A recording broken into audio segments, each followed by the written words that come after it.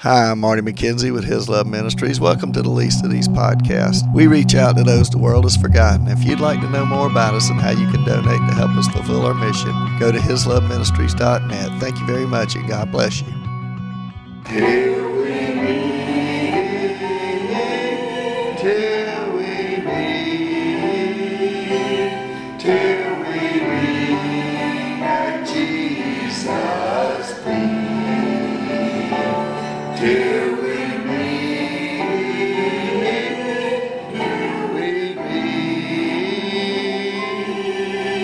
God be with you till we meet again.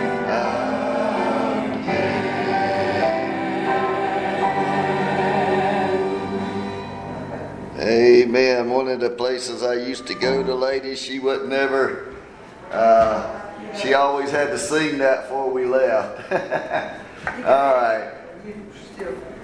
We're going to be in John chapter 3, and we're going to sing. We're going to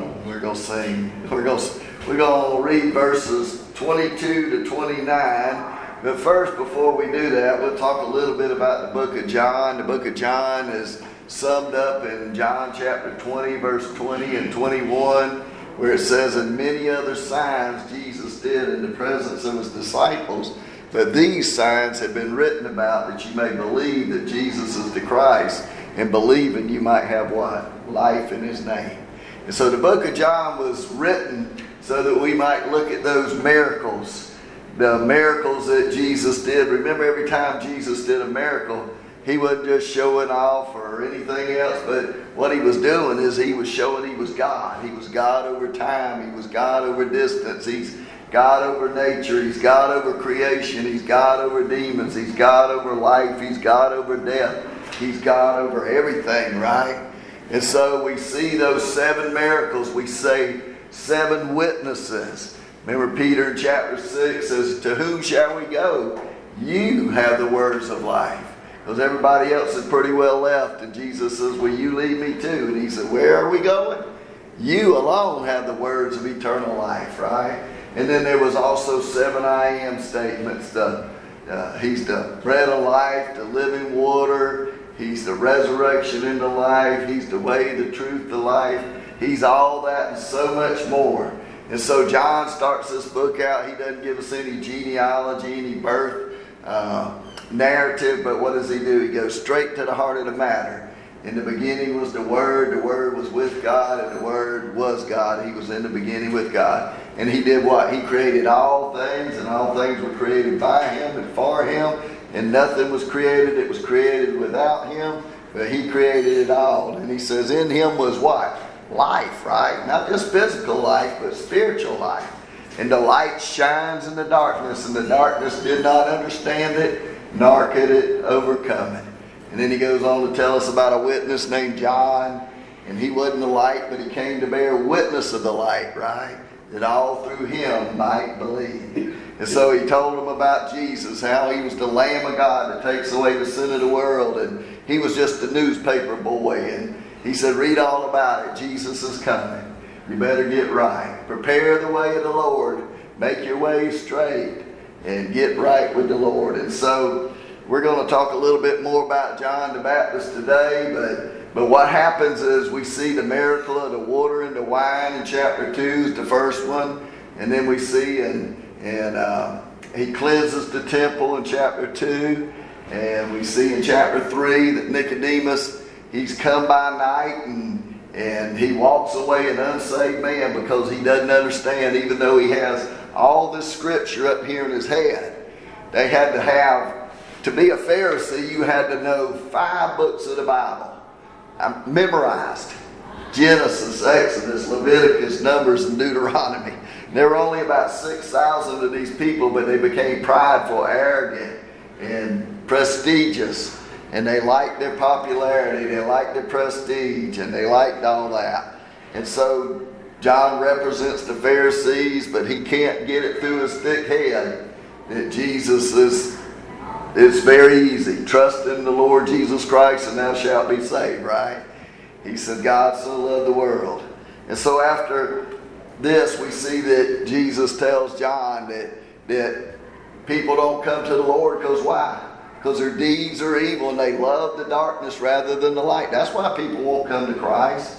They love the darkness rather than light. With the same kind of willful love that God loved us when He died on the cross and loved us no matter who we were, no matter what we were, no matter what we were going to become. He loved us and He died for us. The same way people love their sin and they won't come to Christ because they love their sin more than they love God. So in verse 22 of chapter 3 it says, after these things Jesus and His disciples came into the land of Judea, and there He remained with them and baptized. Now John also was baptizing in Aenon near Salim, because there was much water there. And they came and were baptized, for John had not yet been thrown into prison. Then there arose a dispute between some of John's disciples and the Jews about purification. And they came to John and said to him, Rabbi, he who is with you beyond the Jordan, to whom you have testified, behold, he is baptizing, and all are coming to him. And John answered and said, a man can receive nothing unless it has been given to him from heaven. You yourselves bear me witness that I said, I am not the Christ, but I have been sent before him. He who has the bride is the bridegroom, but the friend of the bridegroom who stands and hears him rejoices greatly because of the bridegroom's voice. Therefore this joy of mine is fulfilled. Therefore he must increase. He must increase, but I must decrease. So let's stop right there today. And so we want to see some things about this. We see that after Jesus talks to Nicodemus, what happens? Jesus and His disciples, they go into the land of Judea, and He remains with them, and they're baptizing there. And remember, there were two different kind of baptisms going on here. The baptism that Jesus and His disciples were doing, which Jesus wasn't actually baptizing. It says that in another place, but He wasn't actually baptizing, but His disciples were baptizing, right? And so they're baptizing out in this wilderness, and the word Aenon, it means many springs. And so there were all these springs, and so they were baptizing people. Now John was doing a baptism of repentance. In other words, he was saying you need to get right with God because He's coming. And it was a baptism of repentance, saying I need to get right with God. And it was mainly, a lot of times, the Jews would not be baptized like that, because to be baptized like that by John was to say, I'm as a Gentile. And there were three prayers that the Jewish people would pray, the Pharisees would pray. Number one, I thank God I'm not a Gentile, which is everybody that isn't a Jew. Number two, I thank God I'm not a Samaritan. And number three, I thank God I'm not a woman. Ain't these guys real nice? They're real nice people, aren't they? And so that's where they came from. Remember, the Pharisees started out as this really good group that was trying to get people, the Jews, back to the Bible. But what happened is they became like a lot of people. They became powerful. They became popular. They became prestigious. And you know what? They began to drink their own Kool-Aid. And they thought they were better than everybody else. And that's what happens a lot of times. And so they turned into these wicked people who did not know the Lord. They had all this scripture up here, but they didn't know Jesus Christ as their Lord and Savior. Now, some of them came to the Lord over time, but not all of them. Nicodemus comes to the Lord. Some others come to the Lord. But many of them just don't come to the Lord because they will not bow the knee to Jesus. Many people think they're too good to come to Jesus. Some people think they're too bad to come to Jesus. And the Bible says we've all sinned and come short of the glory of God. There's none too good and there's none too bad.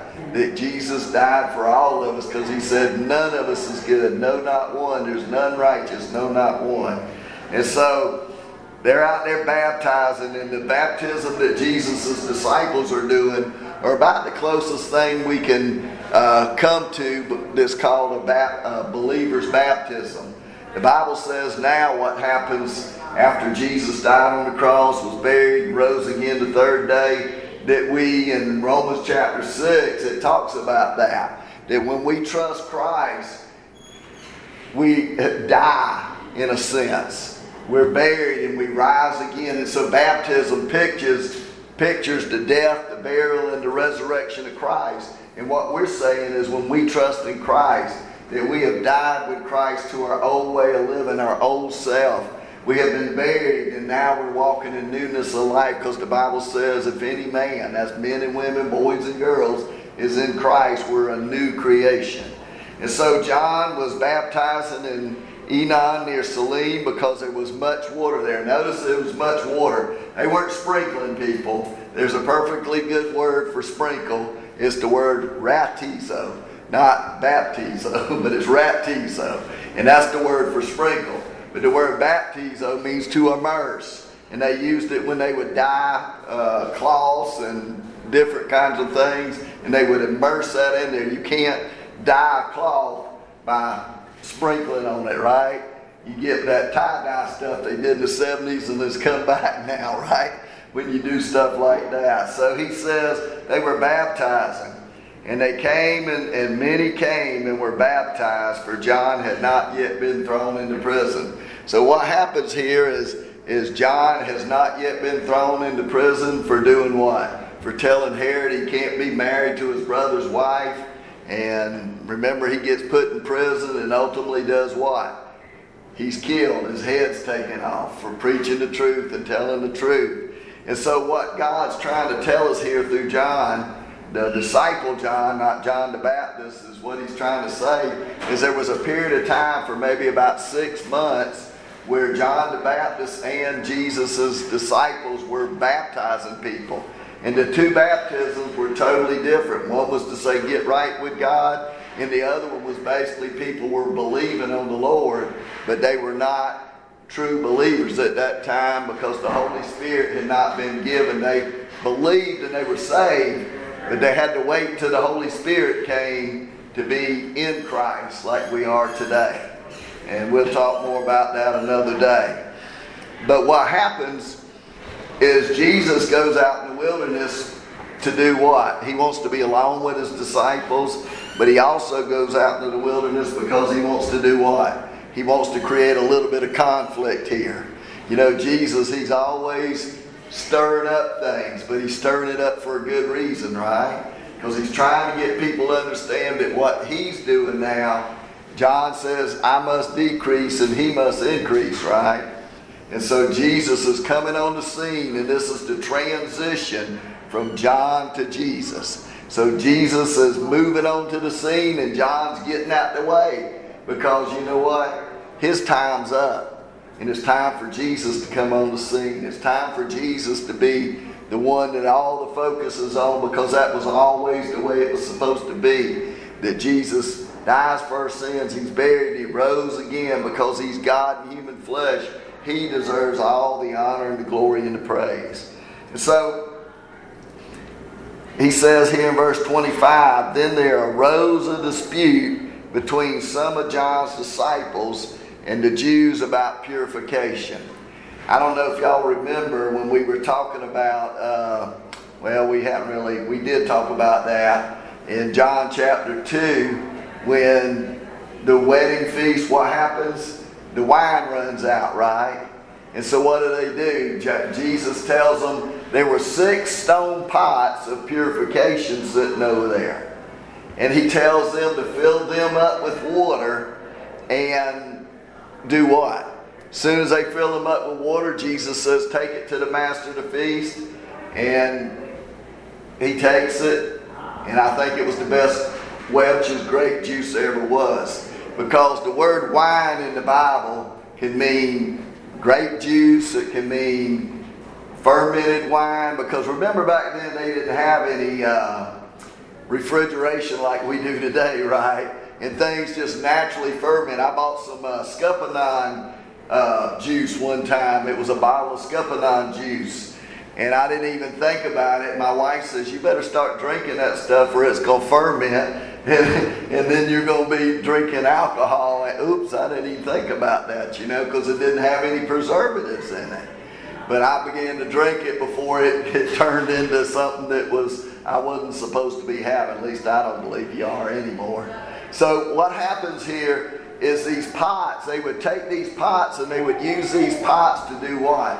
Wash themselves all the time. And the Pharisees used to say, with much washing comes what much riches and much blessings from God, right? And when we see in chapter 4, when we get there, we'll see the woman at the well. What does she do? She leaves her empty water pot because she doesn't need the physical water right then. She's got the spiritual water because she's been saved from Jesus, right? And so she leaves her water pot behind, which speaks of their empty religion, their emptiness that they're trying to do and get to God by doing all these other things.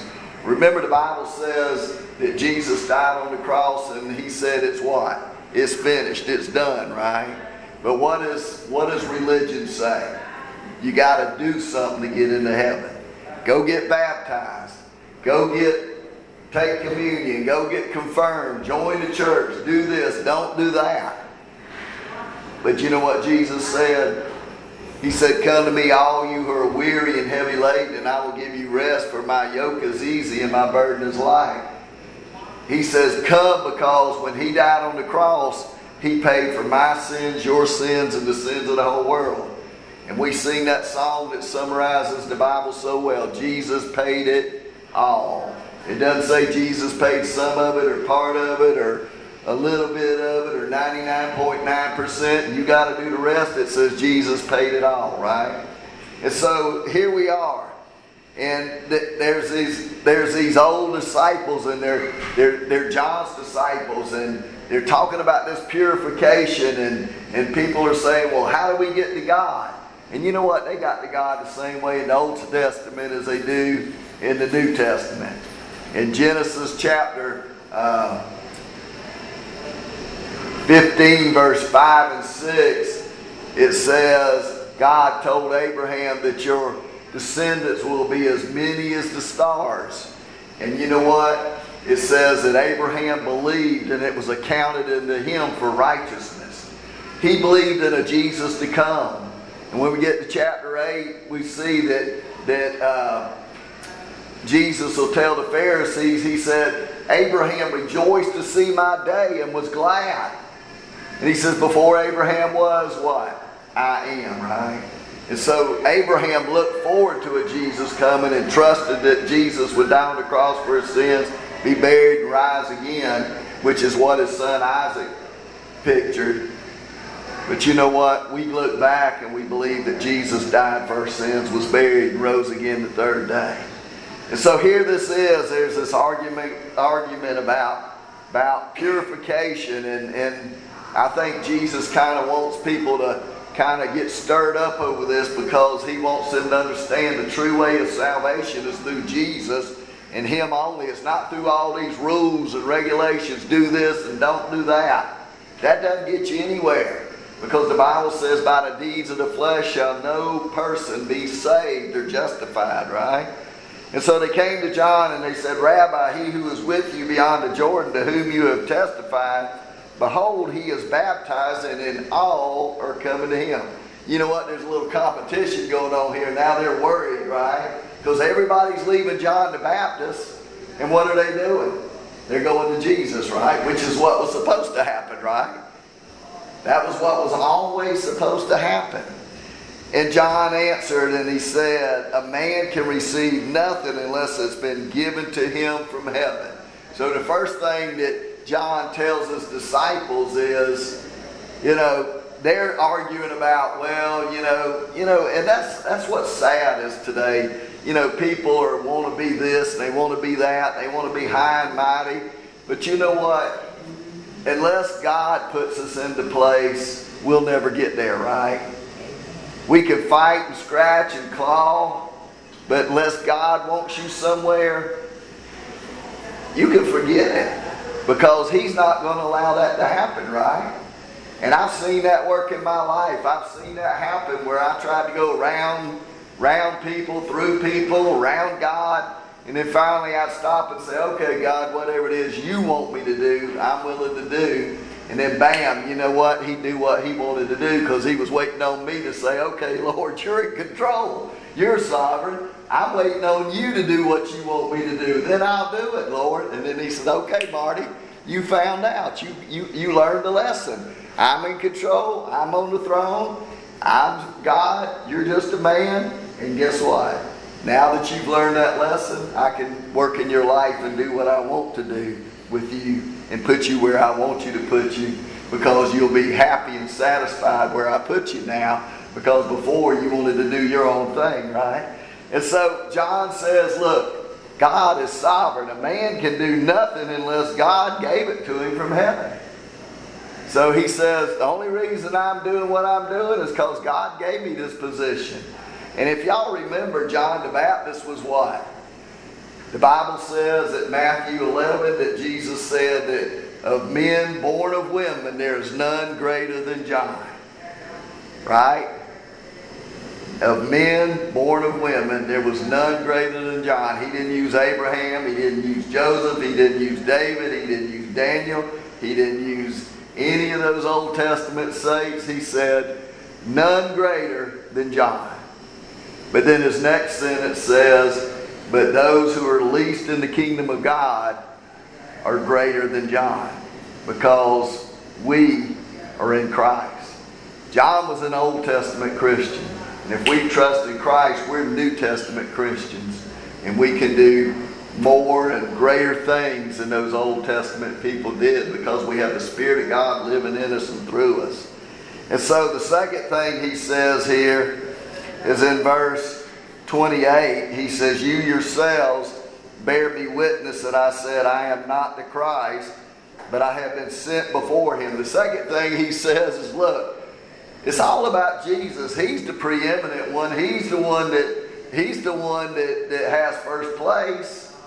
He's the one that I told you the whole time I was doing my ministry that I was doing what? Pointing the way to Jesus. Behold, the Lamb of God that takes away the sin of the world. He told that twice. He said that twice in chapter 1. He said there's one coming whose sandal strap I'm not even worthy to untie. That's what John the Baptist said about himself. He said, I'm nothing, but Jesus is everything. You know, he didn't say he was nothing in the sense of, you know, I'm a zero, but in the eyes of God, compared to God, I'm a zero, right? But you know, John the Baptist was the greatest of men because he was used of God. You know, think about this. John the Baptist was available. He was fearless in a lot of ways because he'd tell the people. He told Herod that what he was doing was wrong with his brother's wife. And you know what? He was willing to do the things God told him to do. And that's what we are to be doing. Whatever it is God wants us to do, we are to write him a blank check and say, God, whatever it is you want me to do, I'm willing to do. And then sign your name. And then he can fill in the top up there, page and order, and how much and what he wants us to do, right? But until we say, I'm willing and available, he can't use us. And then the last thing he says here is, he who is the bride is the bridegroom, but the friend of the bridegroom who stands and hears him rejoices greatly because of the bridegroom's voice. In other words, he said, I'm just the bride. I'm just the friend of the bridegroom. Now, back in the day, you know, a lot of times the friend of the bridegroom, what does he do? He's called his best man, right? And what does he do? A lot of times he ends up causing trouble for the bride and the bridegroom because they do what? Mess up their cars and do all kinds of stuff. But in the old days, what the job of the friend of the bridegroom was to make sure everything happened like it was supposed to. And then the chief and the greatest job he had was to do what? Was to make sure that the bride was protected. That he kept her safe and protected until the wedding. That was his job. And when the bridegroom comes, he hands the bride to the bridegroom and says, here she is, safe and ready to go. And you know what? That's what John says. I'm just here to be the person who leads people to the one who's coming, the bridegroom, who is Jesus, right? Y'all remember in Ephesians chapter 5, it says that the church is what? The bride of Christ, right? We're the bride of Christ. And one day the bridegroom's coming to get his bride, the church. And if we're His children, we've trusted in Christ, we belong to Him, one day He's coming again to get us, right? And He says He rejoices because of the bridegroom's voice. Therefore, this joy of mine is fulfilled. He says, guess what? The bridegroom's coming. He's here. He's coming to get the bride. And I'm overjoyed about that. And the last thing He says is, He must increase, but I must decrease. You know, that's the job of all of us. If we're a Christian, our lives should more and more, we should be saying it's not about me, but it's about Him. Our lives should more and more reflect every day that we love Jesus more than we love our want-tos, our desires, our things that we think we ought to have or need or want. But you know what? Many people today, they want their desires, their want-tos, and they leave God out. They say, well, God, I'm going to do this. Bless it. But you know what God wants us to do? He wants to say, God, what is it you want me to have? What is it you want me to do? What is it you want me to focus on? And then He'll give us what we need. And you know what? When He gives it to us, we'll be satisfied. We'll be joyful. We'll be full. We'll be blessed. Because Jesus said He came that we might have joy and we might have peace and we might have abundant life. Even if we have tribulations, He says, be of good cheer. In this world you have tribulation, but be of good cheer. I've overcome the world. And if we're believers and we know Jesus is our Lord and Savior, guess what? We'll overcome too. Have we asked Jesus to forgive us? Have we asked God to forgive us because Jesus died in our place? He was buried and He rose again the third day. Are we trusting in something we did or didn't do, or we're good enough to get into heaven? None of those are going to get you into heaven, folks. Not church membership, not anything else, because the Bible says Jesus is the way, the truth, and the life, and no one gets to the Father but by Him.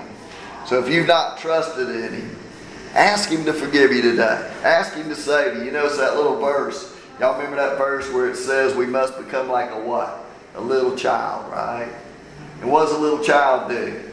A little child doesn't depend on all the things they can do and say, look at me and look how I got here. But what do? They trust and they believe and they just take you at your word, right? When you tell them something. And that's what we're supposed to do. We're supposed to trust in the Lord Jesus Christ. Believe on the Lord Jesus Christ, and thou shalt be saved. So if you've not trusted in Him, ask Him today to forgive you. Ask Him today to save you. And then do what? Take Him at His word, because that's what we call what? Faith, right? God said it, and I believe it. Whoever believes what? Shall be saved. It doesn't say whoever behaves or whoever's baptized or whoever joins the church or whoever does this and doesn't do that, but it says whoever believes. The Bible says without faith it's impossible to please God. So He said that Jesus is the only way to get to heaven. And you know what? Our part is to believe it and say, God, forgive me and save me because of what Jesus did. He died for my sins. He was buried and He rose the third day. That's the gospel, the good news of Jesus Christ. And if you know Christ as your Savior, maybe you've known Him for many, many, many, many years, just thank Him today for who He is and what He's done in your life and how He continues to be there for you during all difficulties, during all times, the highs, the lows, and just be thankful that He loved you enough and loved me enough that He died for us on the cross. Let's pray. Father, we thank You for this time. We thank You for Your word. We thank You for Your Son, Jesus Christ. And we ask if there's one that doesn't know You today, that they would cry out and ask You to forgive them and ask You to save them. Lord Jesus, save me. And they would trust You and believe on the Lord Jesus Christ and be saved. And for the rest of us that know You already, hopefully that's all of us, that we would just be thankful for who You are and what You've done in our lives and what You continue to do. Most of all, that You saved us through Jesus Christ. And one day we will be with the bridegroom because we are the bride of Christ. And we thank you for that. In Jesus' name, amen.